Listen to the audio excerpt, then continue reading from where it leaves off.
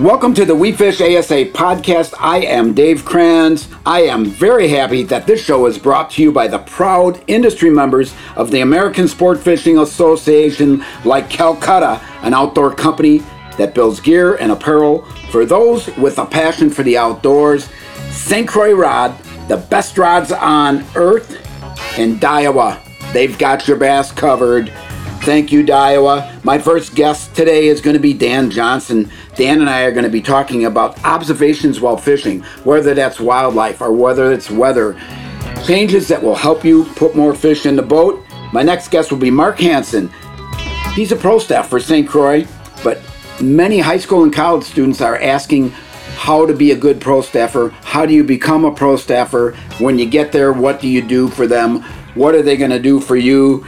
He's going to answer those questions. And then Ron Nelson, Angler of the Year in Major League Fishing Tackle Warehouse Invitationals, will be on the program to talk about his journey. This segment is brought to you by St. Croix, the best rods on earth. I'd like to welcome back Dan Johnston. Hey, Dave. How's it going, Dan? I'm good. Always good to talk to you. We always both learn from each other, and I think that's the fun of doing this segment together. But I think we both have always learned from wildlife observations and our surroundings while we're in the boat or on the bank or on the pond or on the stream, wherever we're at. Our surroundings help us be more successful. They do in so many different ways. And this is a giant topic because it's observing, of course, what we're trying to harvest or in the fishing sense, catch, and then on the hunting side, harvest. So we're observing our actual quarry, but then we're also observing, what they're feeding on. We're observing what's predating on them. We're observing the lunar phases, for example. Moon phases is an extremely important thing. Understanding, look at what the moon does to the tides. Look what moon phases do to spawning fish, right? Yeah. So there's all these things in this bucket that take place, but it is incredibly important. And I think it starts with education.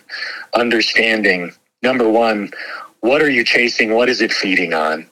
What is feeding on them? How do they relate to certain water conditions?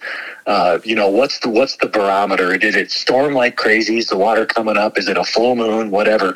Once we understand all of that, then it's a matter of seeing it and feel it, making adjustments. And if we think the fish aren't shallow, because the book says they're not supposed to be, but we see herons standing on the points and turtles on the top of the logs, and you see bait flying out of the water in 2 foot, that's the time to put the book away and go fishing. Yeah. Because you're observing something that's obvious happening going right on in front of you. And there's so many aspects to that where I think all anglers should take special attention to noticing and what's going on around them more than just casting out, presenting the bait, fishing back, hoping for a bite. And there's so many things we can observe. Is the moss starting to grow on stuff? Do you hear those little pops back in the pads, which are bluegills? What? And if they're up there doing that, where do you think the bass? What part of the water column are they in? If you can actually hear them doing it, and these are things that, and there's a million examples. But I think it's really important, and it kind of puts that whole umbrella over being successful in fishing and understanding all of the surroundings and what's going on at that moment, more than just what you're trying to catch, if that makes sense. It totally makes sense because, like you said, in the spring, we know that the fish are moving to these flats to spawn, moving to areas to spawn, or in the wildlife case, when the rut is, or when the migration of the ducks and the geese and all that are going to be. But in this time of year, I think observing what you're trying to accomplish is probably more important in the summer and the fall than the spring, because these fish can do almost anything they want. They're looking for food, they're looking for cover, they're looking for comfort.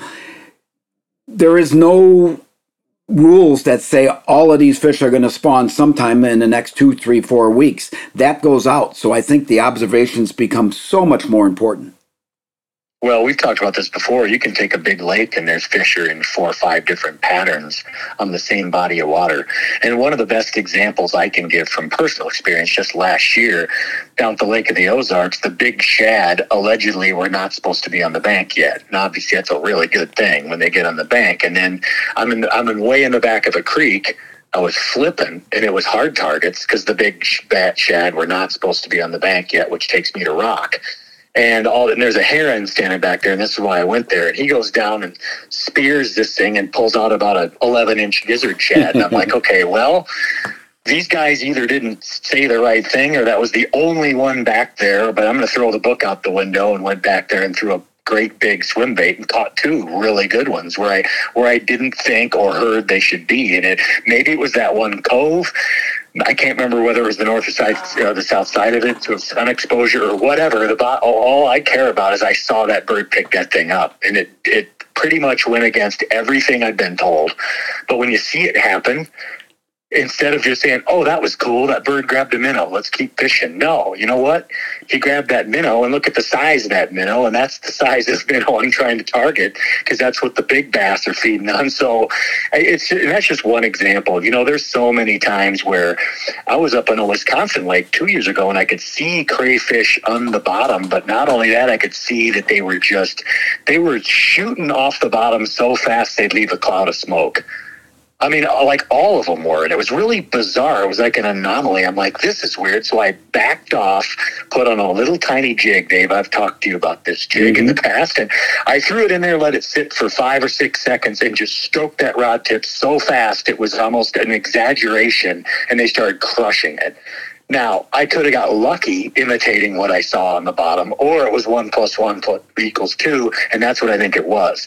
Those smallmouths were keyed on that super aggressive crayfish movement. Why they were doing it, I don't know. It was like the perfect storm, but that told me how to fish that bait. And that was another example, and I never would have known that if I wouldn't have actually seen them doing it down around boat docks and watching them. And every dock I'd go to, I was seeing them do it. It was really weird, but all the little things we can notice, it directly affects how you present the bait, where you set the boat up, how shallow you are, where the fish are in the water column. A lot of that's observing the surroundings.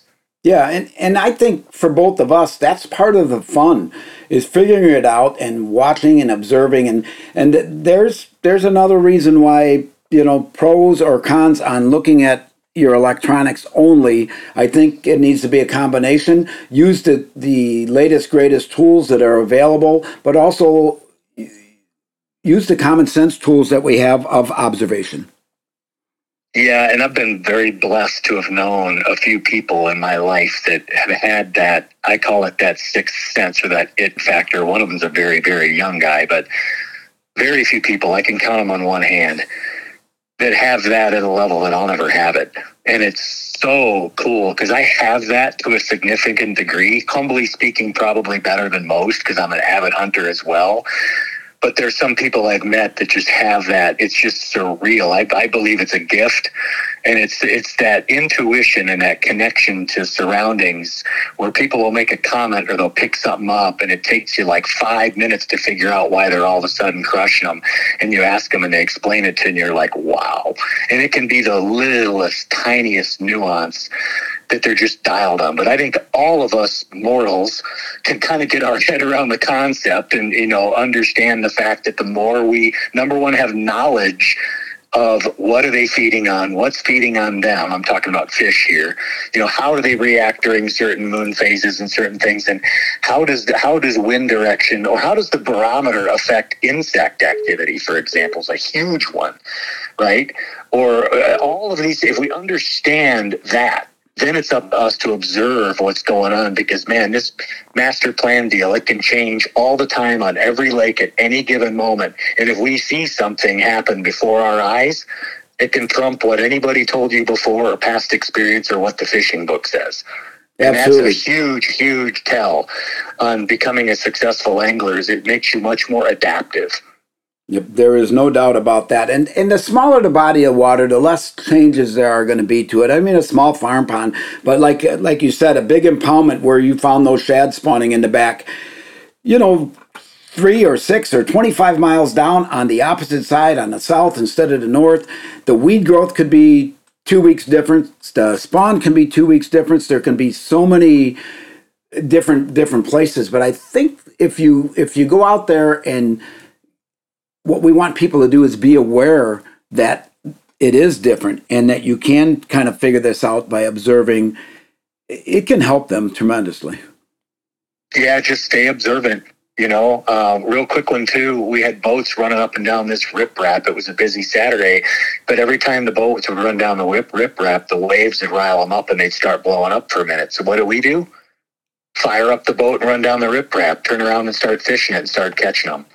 Another classic example. I mean, when it went slick, you couldn't catch them, but a boat would go by and the waves would go on the rocks and you'd see a spotted bass blow a shad out of the water.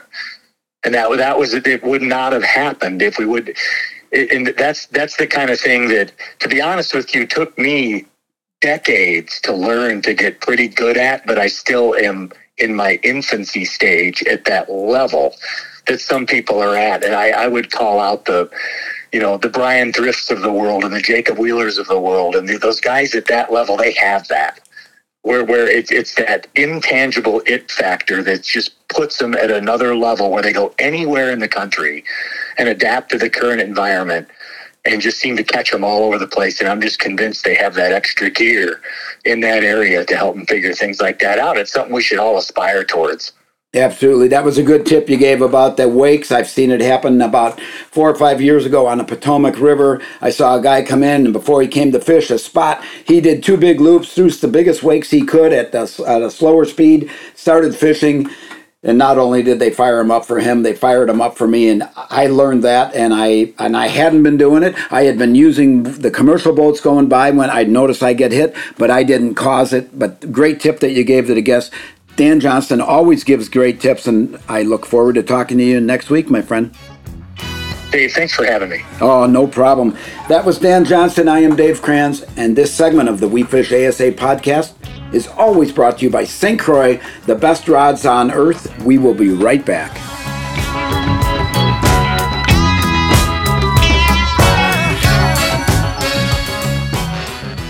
Probably one of the number one questions I get, what line do I use? That's a big debate. On every tour out there, everybody's debating which line. I choose the simple side. My choice of line is Sunline. One of my favorite lines to use is Sunline. How all can you use it? Anywhere you want to. Anywhere there's water and bass, it's good. Walleye, catfish, trout, speckled trout, sharks. There we go. I don't say this unless I think it's true, but honestly, it's the best in the market.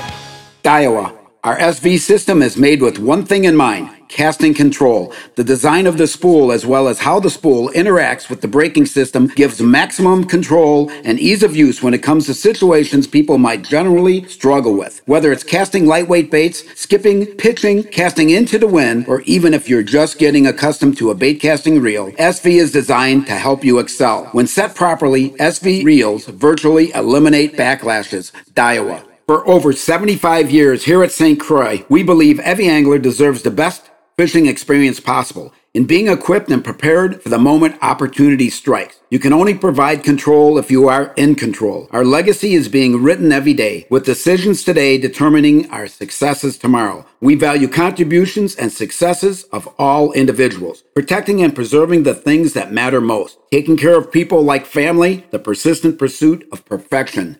St. Croix.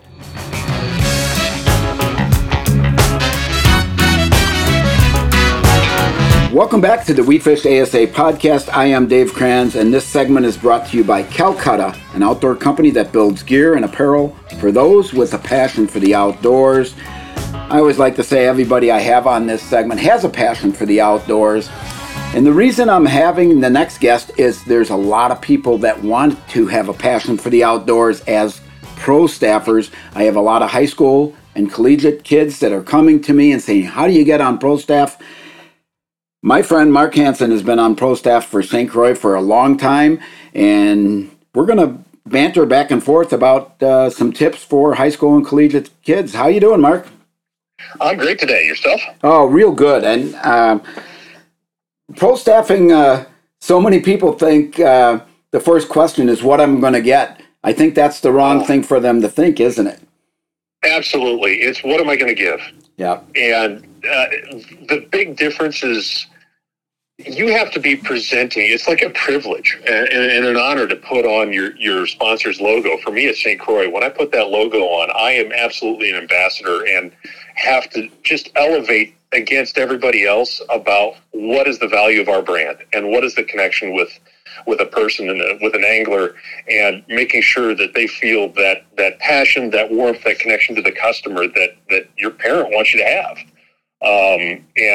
That's the biggest difference. And if you have that passion, you bring it to it, your customer feels like, wow, there's somebody out there in the marketplace that cares about me and wants to make sure that they can connect and put what's the value of in this case, St. Croix's offerings into your hand and make it real for me. And so it takes effort, it takes enthusiasm, and it takes knowledge, but you bring those three together in a good package, and it's a compelling experience. And that's what your parent, if you will, or your sponsor should be challenging you to deliver. Yeah, and what you're doing, you have a marketing position. It's about selling product for them. There's no sugarcoating it. It's about selling product. That's why they have people on their pro staff to represent them well, to do a good job, to be informed. And I always tell people, don't just pick the ones that are going to give you a discount or give you this or give you that. Pick the ones first that you believe in, you have a passion for, you already use their product, you already know about their product. What they don't want to see is a photo of a bass on your phone that you caught in some tournament. What they want to see and know from you is how knowledgeable are you about their product and what can you do for them? Absolutely. It's the big challenge on this is, and again, I think a lot of people go into it looking for a discount or looking for some sort of benefit to them personally. And I just feel that's looking through the wrong end of the telescope. It's easy to do, and particularly for the younger folks that are kind of coming into this and building their career in the outdoors, whether it's fishing or what have you, understand the value that your sponsor would give to you is a relationship with a customer. So you have to be thinking long term. Right. And how do I help build that relationship with my potential customers that my sponsor wants? And there's a lot more to it than that. I mean, we go through, weekly webinars and so forth. What I do as part of my job is I spend a lot of time in stores, even when I'm not engaged there. And I'm looking at the product that we've got displayed. I'm talking with the people on the show floor and I'm on the retail store floor, and taking every opportunity to reiterate to them the messages that are important about the various St. Croix products that we have. And really my job is to be a force multiplier for the people that sell our product and the people who buy our product. And it's not a one-time thing. It's not slapping a label on the side of the boat. It's every time I'm out there in front of somebody where I could be influencing a purchase decision, I want to make sure that I'm pushing the value and kind of the ethic, if you will, of the St. Croix brand. Absolutely. And here's another advantage I think a lot of these high school and collegiate students have is social media is so huge out there. And so many of these kids, they're in high school and they have a social media platform. That's great. You want to share that with your sponsor and show them how many people are watching what you're doing, and what a great way to get the names of sponsors or potential sponsors out there. Absolutely. And the one thing about social media, though, just like you said, everybody's got one. And there's just this flood of information, images, videos, and so forth on all the social media platforms. The real key is, how do you differentiate? How do you take something intrinsic to you as a person and combine that with the brand that you're representing and make it stand out in the minds of the customer?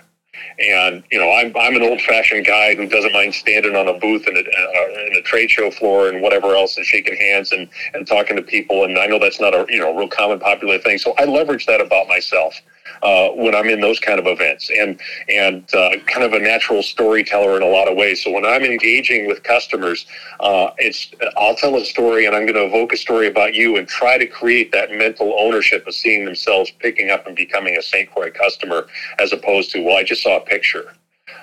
So the real focus is, how do you differentiate yourself, your intrinsic capabilities, bring that together with your brand and be compelling. Yeah, and that's an absolute great point to bring up for these youngsters, that they don't have the face-to-face experience that you and I have had being in retail, working shows, working as pro staffs on show floors. So much of there has been social media, but the value of the face-to-face is still there, and the personal attention that you can give to a customer or a potential customer, telling them about your product, is they need to do that. They need to do in-stores. They need to do the sports shows, and these are all requirements most of the companies will ask of you. And you know, I would just say do whatever they ask if you really want to make it work, and learn from what they teach you to help you add to your pro staff list, and you're gonna learn skills as you go along. And I just think it's a great sales tool no matter where you end up in the world. Maybe you're not going to be a professional fisherman or Kevin Van Dam, but if you end up in sales, this will help them. Absolutely. And I don't want to say it's not just about social media, and it is, but it's also taking that practice of where you're at when you were taking that real video, or where you're taking the pictures and you're posting and so forth. There's almost always people around you. This came from a tournament or some other sort of outing and so forth. And how do you leverage the people around you, and how do you reach out and connect with the people around you there? If you're a college angler, last I checked, there's a lot of students.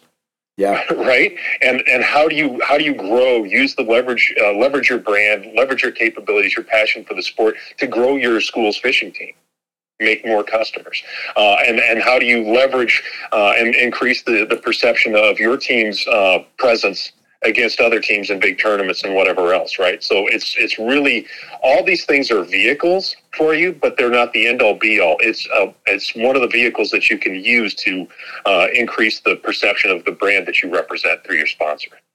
Yeah, and I think one of the advice I've seen, we both have seen this on the show floors, whether it's at a Bassmaster Classic or a Red Crest or on a sports show in Chicago, wherever we're at, the high school students or college students come through and they've got shirts, and some of them might have 50 logos on it because they gave them a bag of plastics. But I always kind of reach out and talk to the ones that only have 6 or 8 sponsors or logos on their shirt, and I think that's because they've selected the ones they wanted. These kids get it. It's not a numbers game. It's a quality game. That's what they want. Right. Yeah, it's easy to have lightweight connections and relationships that don't mean anything. You're trying to build that lifelong relationship where your customer is thinking, this is my rod, right? I'm a St. Croix customer, and any and every time I'm looking for a new rod, for a new technique or whatever else, I'm going to go to St. Croix first, right? And that's the goal that you're trying to create, is the value of that relationship, and you're trying to become sticky, right, with in the minds of your customer, whether it's your rod, whether it's your real manufacturer, plastics, hooks, whatever else, right?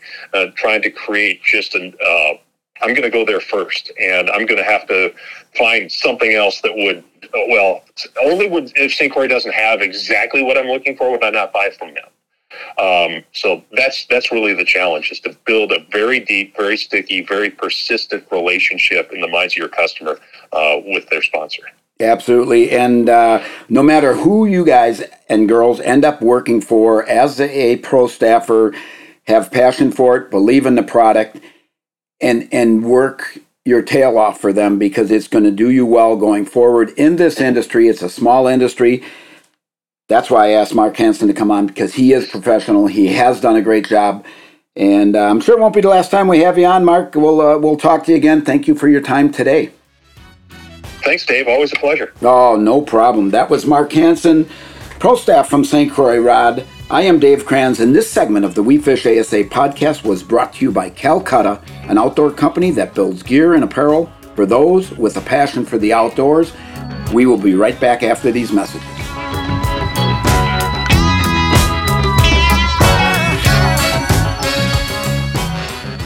Calcutta Outdoors. From bluegill to bluefin, Calcutta Outdoors has the innovative outdoor recreational brands that consumers are looking for.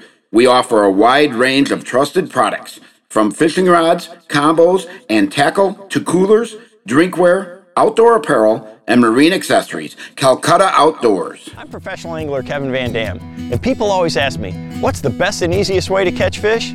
Well, that's simple. keep our waterways clean and free of litter. You know, tossing your worn-out lures in the lake is not a winning move. Pitch them in the trash. Do your part and join me. Visit keepamericafishing.org and pledge to pitch it. Iowa. Our SV system is made with one thing in mind: casting control. The design of the spool, as well as how the spool interacts with the braking system, gives maximum control and ease of use when it comes to situations people might generally struggle with. Whether it's casting lightweight baits, skipping, pitching, casting into the wind, or even if you're just getting accustomed to a bait casting reel, SV is designed to help you excel. When set properly, SV reels virtually eliminate backlashes. Iowa.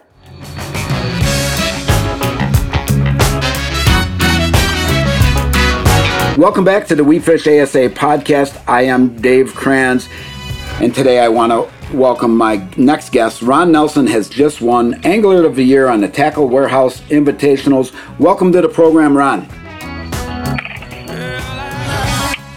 Yeah, thank you for having me. It's a pleasure to be on. Oh, glad to have you here. And this is not your first Angler of the Year. In 2020, I believe it was, you won in the Tackle Warehouse before it became the Invitationals. Yeah, I was really blessed to have secured an Angler of the Year title back in 2020 during the strange times of COVID and schedule changing and all that kind of stuff. And so to get a second AOY has been really exciting and really cool, I guess you'd say. It's been a real kind of surreal, because it's hard to do it once, and to do it twice is, I'm like, wow, it's really, I'm really excited about it. Yeah, and you should be. Every professional angler that I have talked to ever said that you can win one tournament, you can have everything come together, you can have a good set of days, whether that's 2 days, 3 days, 4 days, but Angler of the Year means you're consistent all the time, and it's not easy to win, and everybody covets that more than a single win. Yeah, I mean, it's kind of like when you're running the race, you don't really realize what you're doing until the race is over and you can stop and reflect. And that's exactly it. I mean, it takes,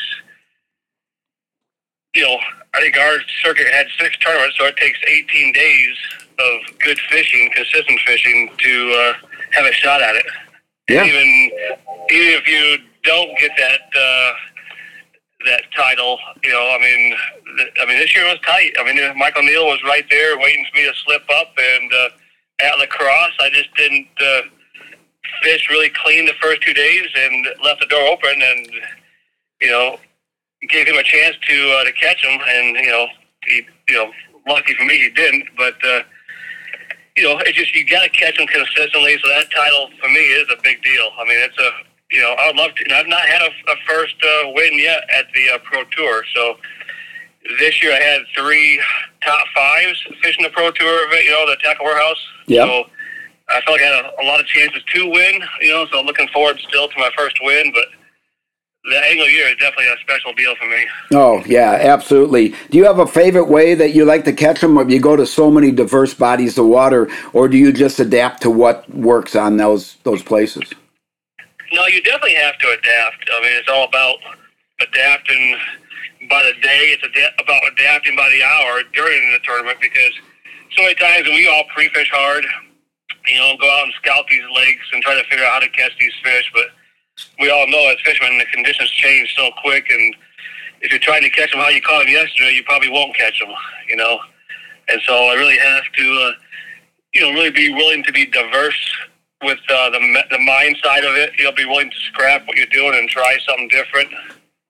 And that's led to a lot of success for me. So, I mean, this year's schedule was tough. I mean, to fish those big bodies of water like Clark's Hill and Eufaula, Oklahoma, I mean, never been there before, so the places are huge. And to have 3 days practice and to walk away with a top 5 finish was really special. Absolutely. 3 days of practice. I was going to ask how many days they gave you, and that's the official practice. Is there an off period that you can go prior to that to find out what you know about these waters or see what they are? Yeah, there is. There's I want to say it's 30 days before the official practice starts, the lake closes. Okay. So you could go pre-scout, but I never did. I just got too much going on, and just you show up for that 3 days official practice and try to figure out what's happening currently, and You know, I don't know how it worked out the way it worked out, but Lord willing, and I feel really blessed that, you know, it's turned out the way it has this last year. Absolutely. Do you have a preference of large or smallmouth, or do you like catching both? Oh, I love catching both. I mean, smallmouth can break your heart a lot faster than a largemouth can, but they're both, you know, super exciting to catch. Break your heart getting off, or break your heart because you found them and then they leave? Both. Yeah. You know, there's smallmouth, you can find a big school of them, and they will leave you, you know, and so, but also break your heart because they can tend to jump, you know, a lot. You know, when they jump, you know, more times than not, it's like, oh, hi, and then it's bye, you know. Yeah. And but they're fun. I mean, but I do love largemouth, you know, a lot, and I love to fish the heavy cover for them as well. You know, so we started off the season on Okeechobee, which was a lot of fun, you know. It's definitely a special lake. Yeah, all the places you get to travel to around the country, and that's part of it too. A lot of people don't realize what the professional anglers put into the travel, and you have to stay somewhere, and you have to know where to get the gas and where to eat and all that stuff. That's a factor in professional fishing, isn't it? You know, it is. I do want to give a shout out to Rich Lewinsky and John Voiles. They were my travel partners this year on tour, and that really helped because Rich and John, they usually did the booking of the lodging, so that was one less thing for me to have to worry about.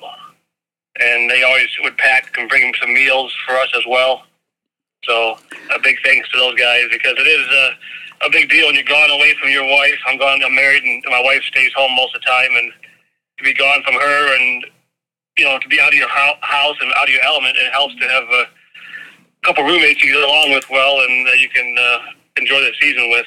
Yeah, and anymore, I don't think it used to be like that, but anymore, especially the last 4, 5, 6, 10 years, a lot of people have 2 or 3 or 4 guys that they travel with. They run a house, Airbnb, whatever they're going to do, and that seems like you have more eyes watching the equipment, because that can be an issue. You're staying in the same spot. You guys are all in the same mindset, so you can stay focused easier, I think, traveling with other people. Yeah, it is. And that's where, like, you know, when I talked with Rich beginning of the season, you know, him and John have been good friends for a long time. They actually kind of practice together and stay together. And so, you know, I said, hey, I don't need to be a part of, like, your information sharing. You guys are a team when it comes to that, but I'd love to, you know, lodge with you guys, you know, and let you guys continue to do your own thing. And so it worked out great, because I just tend to, you know, I'm so used to doing my own thing, you know, on the water. And, you know, I definitely would talk fishing with them, but fishing changes so fast. You hate to talk fishing with somebody, and then you're like, oh, I thought this way in practice, but then I caught this way in tournament. You know? It does change. And you're 37 years old, you said? No, I'm 48. 48, okay. Where did I get 37? Yeah. I was going to say, boy, I'm trying to give you 11 years. I wish I was 37, but no. I saw that somewhere in print on one of the press releases, so they're mistaken a little bit, aren't they? Hey, I'll take it. Why not? So 48, and I look 37. That's what it is. That's what it is. You look 37, and obviously fishing like 37. What do you think about all these new young guys coming up in college and high school? And there's a lot of really good ones that are fishing on circuits today. There are, and I'm really excited that we have a new batch of talent coming to the sport, and also just the appreciation that these young guys have for the sport. It helps continue on the drive for the industry as well. And so these kids with the new technology and forward-facing sonar and side scan and all this, you know, stuff, they really jump on and master it really quick. They do. Are you using all those things? Oh, absolutely, yeah. A big shout to Lawrence. You know, Lawrence has been on my boat for a long time, and I would never do without them. You know, you have to have all the tools. It's no different than having power poles in the back of your boat as well. You've got to have all the latest and greatest stuff to fish at this level and be competitive. Yeah, because everybody else is using it, and they're all good with it. And you know, I know the new schedules are going to come out for next year soon. Is there anywhere that you don't want to see on that schedule, or do you welcome new places? Oh, I'm all about new places, new adventures, new challenges. But it is a kind of a fun mix like this last year when you had 6 tournaments, and I think 3 of them were brand new, and the other 3 were, I really look forward to lacrosse. I've been to lacrosse before, for example, so it's fun to go somewhere you've been to before. But then, this year lacrosse was my worst finish, but also it was still exciting to go lacrosse because it did change so much from how it was before, and so it makes it exciting to go somewhere new, just to look forward to that challenge to me is what really kind of it's all about. Absolutely. Ron, we've got to take a quick break for some messages from our sponsors, and when we come back, we'll talk about some more of yours and some more of the journey that you're on. This is the WeFishASA podcast. I am Dave Kranz. The WeFishASA podcast will be right back.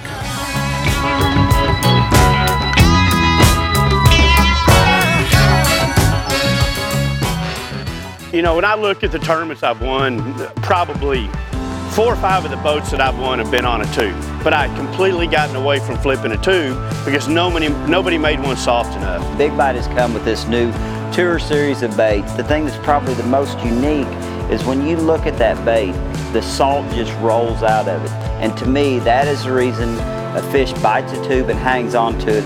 This isn't one of those let's go out and catch some smallmouth tube. This is a let's get it done tube. For over 75 years here at St. Croix, we believe every angler deserves the best fishing experience possible in being equipped and prepared for the moment opportunity strikes. You can only provide control if you are in control. Our legacy is being written every day, with decisions today determining our successes tomorrow. We value contributions and successes of all individuals, protecting and preserving the things that matter most, taking care of people like family, the persistent pursuit of perfection. St. Croix, Iowa. Our SV system is made with one thing in mind: casting control. The design of the spool, as well as how the spool interacts with the braking system, gives maximum control and ease of use when it comes to situations people might generally struggle with. Whether it's casting lightweight baits, skipping, pitching, casting into the wind, or even if you're just getting accustomed to a bait casting reel, SV is designed to help you excel. When set properly, SV reels virtually eliminate backlashes. Iowa.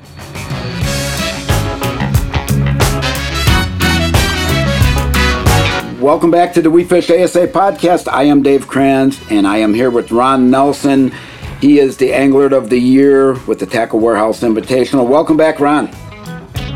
Yeah, thanks, guys. Thanks for having me. No problem. So you got some other sponsors. You mentioned Lowrance. You mentioned Power Poles. Let's talk about your sponsors. Who keeps Ron Nelson on the water?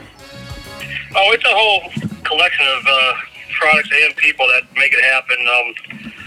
We'll start with Trick Step. I've known Mark Pfizer. He owns Trick Step. They make the steps for your boat that bolt onto your trailer. They can step into your boat. That makes it really easy and convenient and safe to get it onto your boat at the boat launch and on dry land. I've been with Ranger boats my entire fishing career at this point, and Mercury as well. A big shout out to them. They make a great boat, great platform. You rely on Mercury to get you there and back every single day, and it's been a fantastic motor to have behind my boat. It comes down to rod and reels and line. Like Sunline has been a part of my journey from, I was actually paying for it for years and never reached out to them, and I just love their product. So to actually be joined with them a little bit and to be able to, get more of the product in my boat now, and you can hook all the fish you want, but if you don't have good line, you're not going to get them in. Yep. And so that FC Sniper is probably my number one go-to line, time in and time out. 13 Fishing has been a big part of my fishing career as well. I've used their products, rods, reels, baits for several years now, and absolutely love their product. They're just innovative. They've always come up with just something a little bit better every year, and hats off to the guys on 13 Fishing because they've really worked hard, and it's been a blessing to be a part of them. This last year I picked up a local company here, Gates Automotive. They are a car dealership, and I'd say one of the best in the area, with service, and all my buddies have been buying trucks here for years and continue to buy trucks, and that kind of just worked out. It's a first year deal with them, but they've been great to be on board. And then ADI, they're a local jersey clothing company that's been a part of my journey the last couple of years. Mm-hmm. And so if you guys need a jersey or shirts, T-shirts, look up ADI Apparel. And then DNR Sport out of Kalamazoo, Michigan. That's my host, Marina, the Van Dam family, of course. Everyone knows that name. Yep. What a family, and I feel proud to be a part of DNR Sport and to represent them and help them sell boats there as well. They're about 45 minutes from my home, so it's a real blessing to be that close to DNR and have them right in my backyard. Yeah, you got a great lineup there, and I'm sure they all appreciate you, and it certainly helps when you get an Angler of the Year with them. Any other ones that you had to add to that? I mean, I feel it's like small stuff like Sims. I reached out to Sims this last year because I was tired of getting wet. different rain gear brands and stuff, and I bought a entry-level Sims, and I loved it, and so I was given the right contact to reach out to Sims, and they took care of me on some rain gear this year. I tell you what, it made a big difference on just staying in the rain all day long. I don't care anymore. If I've got a Sims rain gear on, covering my body, I'm good. They make an amazing product, and glad to be wearing their stuff. Yeah, got to have that. What about goals going forward here? What's is there an ultimate goal for next season? Because there is. I mean, there's always you have to set goals to achieve them. And so like when I started this year off, I set the year off with wanting to achieve the Angler of the Year title again. There you go. And so this next year on the Bass Pro Tour, it's going to be a whole different level of competition, and format is a little bit different. We still have a 5-fish limit, but it's going to be catch, weigh, release, and it's going to be different periods and different elimination rounds and that kind of stuff. So it's a little different strategy as far as how to manage fish. But I'd love to set Angler Year as a goal again for next year to see how it all pans out. I mean, you've got to have the goal to have. If you don't have a goal, then it's not going to happen. No. You're not going to strive for something. So you have to strive for something. And so, to be a part of the Bass Pro Tour next year should be a lot of fun. Hopefully, I can open some more doors for some more sponsorship deals to come into place because, fishing is a very expensive sport. Like you said, it's a lot of travel and time away from home. And the better products you have on your boat and the better companies you have to align with, the better success you can have. And so, I'm looking forward to next year bringing new and exciting things. Absolutely. Is it going to be a big advantage not to have to take care of the fish? They get weighed, they get put back, that you can not worry about what's in the live well, not have to call. You just upgrade electronically as they get weighed. I tell you what, my Ranger live wells, they have kept them fish healthy and frisky all these years. Never been an issue with fish care, so that's not an issue. But it will be different to just weigh that fish and let it go. I mean, I think that's a great idea for conservation. For the most part, I think it does help the fisheries to not really, take those fish away from their habitat and move them miles away. But, anytime you get something new, it takes a little bit of adjusting to get used to it. Same thing, the landing violations. I'm sure I'll get some landing violations, but I don't mind those either because if you get those landing violations, it allows you kind of to mentally kind of reset and stop fishing for a minute. So sometimes I think those violations are actually kind of good sometimes. Yeah, and how much of the fishing game for you is mental? It's all mental. I mean, that's exactly what it's all about. It all starts up top between the ears, and so you've got to visualize how you catch them. You got to visualize your next move before you make it. Mentally, and then if you have adversity, where you lose a big fish or you have mechanical issues, you've got to stay mentally strong and be able to keep on going forward. Yeah, absolutely, and I think at every level, the talent is so good anymore. It's you got to pinch yourself with with a second AOI because the talent is, there's nobody there that's not as good as you. Most of them are better. It seems like every level you fish, they're all good. Yeah, I feel like I'm making a name for myself. Against the better names in the industry. I mean, Michael Neal, I look at him as the best, if not one of the best, or the best anglers in the country right now fishing. The last couple of years, And so, to have him chasing me down for AOY, and, it'd have been special for him to get the AOY because he'd have had it 3 years in a row, so that would have been a special deal for him. But it's also a special deal for me to get, to get two of them. So, yes. I've never looked at like me fishing against other anglers. I look at more so I'm fishing against the fisheries and try to figure out what they can give me. But at the end of the day, you are fishing against other fishermen. Yes. When it's all said and done. Yep, but like you said, you're fishing against the fish, figuring them out. And I've always thought that the best day of practice you have is the day before the tournament starts, because that tells you what they're doing right now. Yeah, that's where, like, this year at Potomac, I had a fantastic practice, and I knew the conditions were changing a lot, and we have an off day, and we had a big storm come through, and it ended up just trashing, muddying my waters all up and stuff. I just never caught the big fish that I was catching in practice. So the practice is practice. It doesn't really translate to a great tournament or a bad tournament necessarily.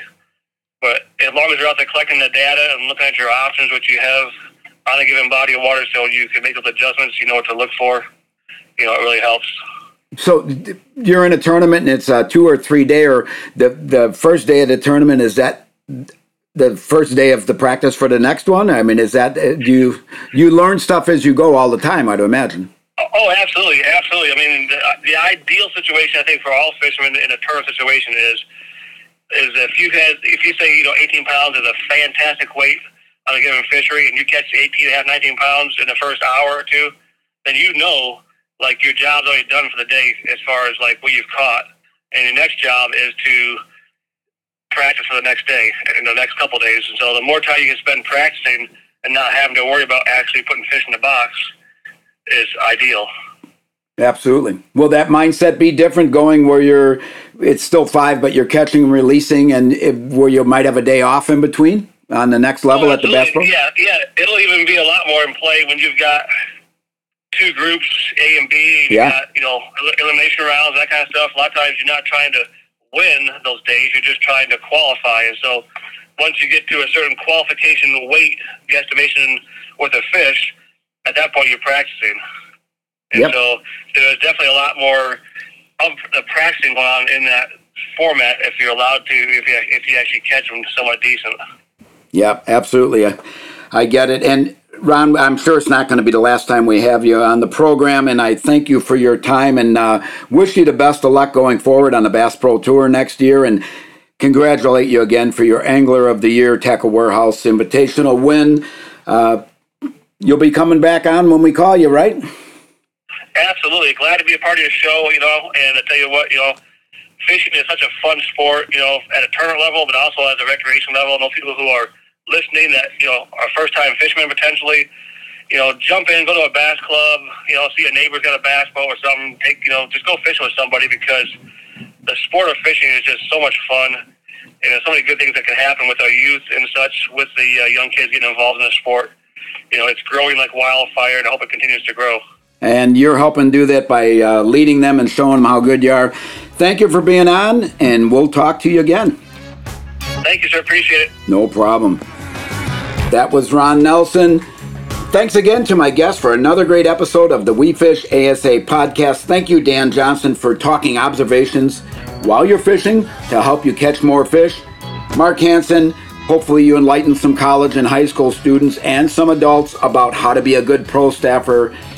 Excellent segment. And Ron Nelson, Angler of the Year for Major League Fishing's Tackle Warehouse Invitational.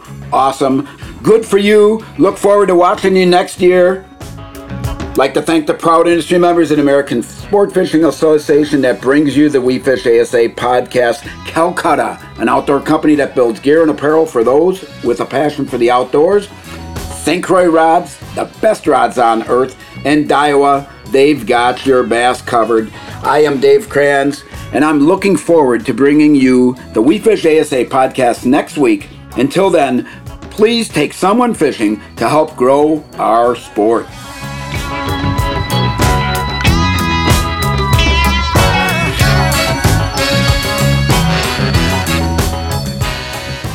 I'm professional angler Kevin Van Dam, and people always ask me, what's the best and easiest way to catch fish? Well, that's simple. Keep our waterways clean and free of litter. Tossing your worn out lures in the lake is not a winning move. pitch them in the trash. Do your part and join me. Visit keepamericafishing.org and pledge to pitch it.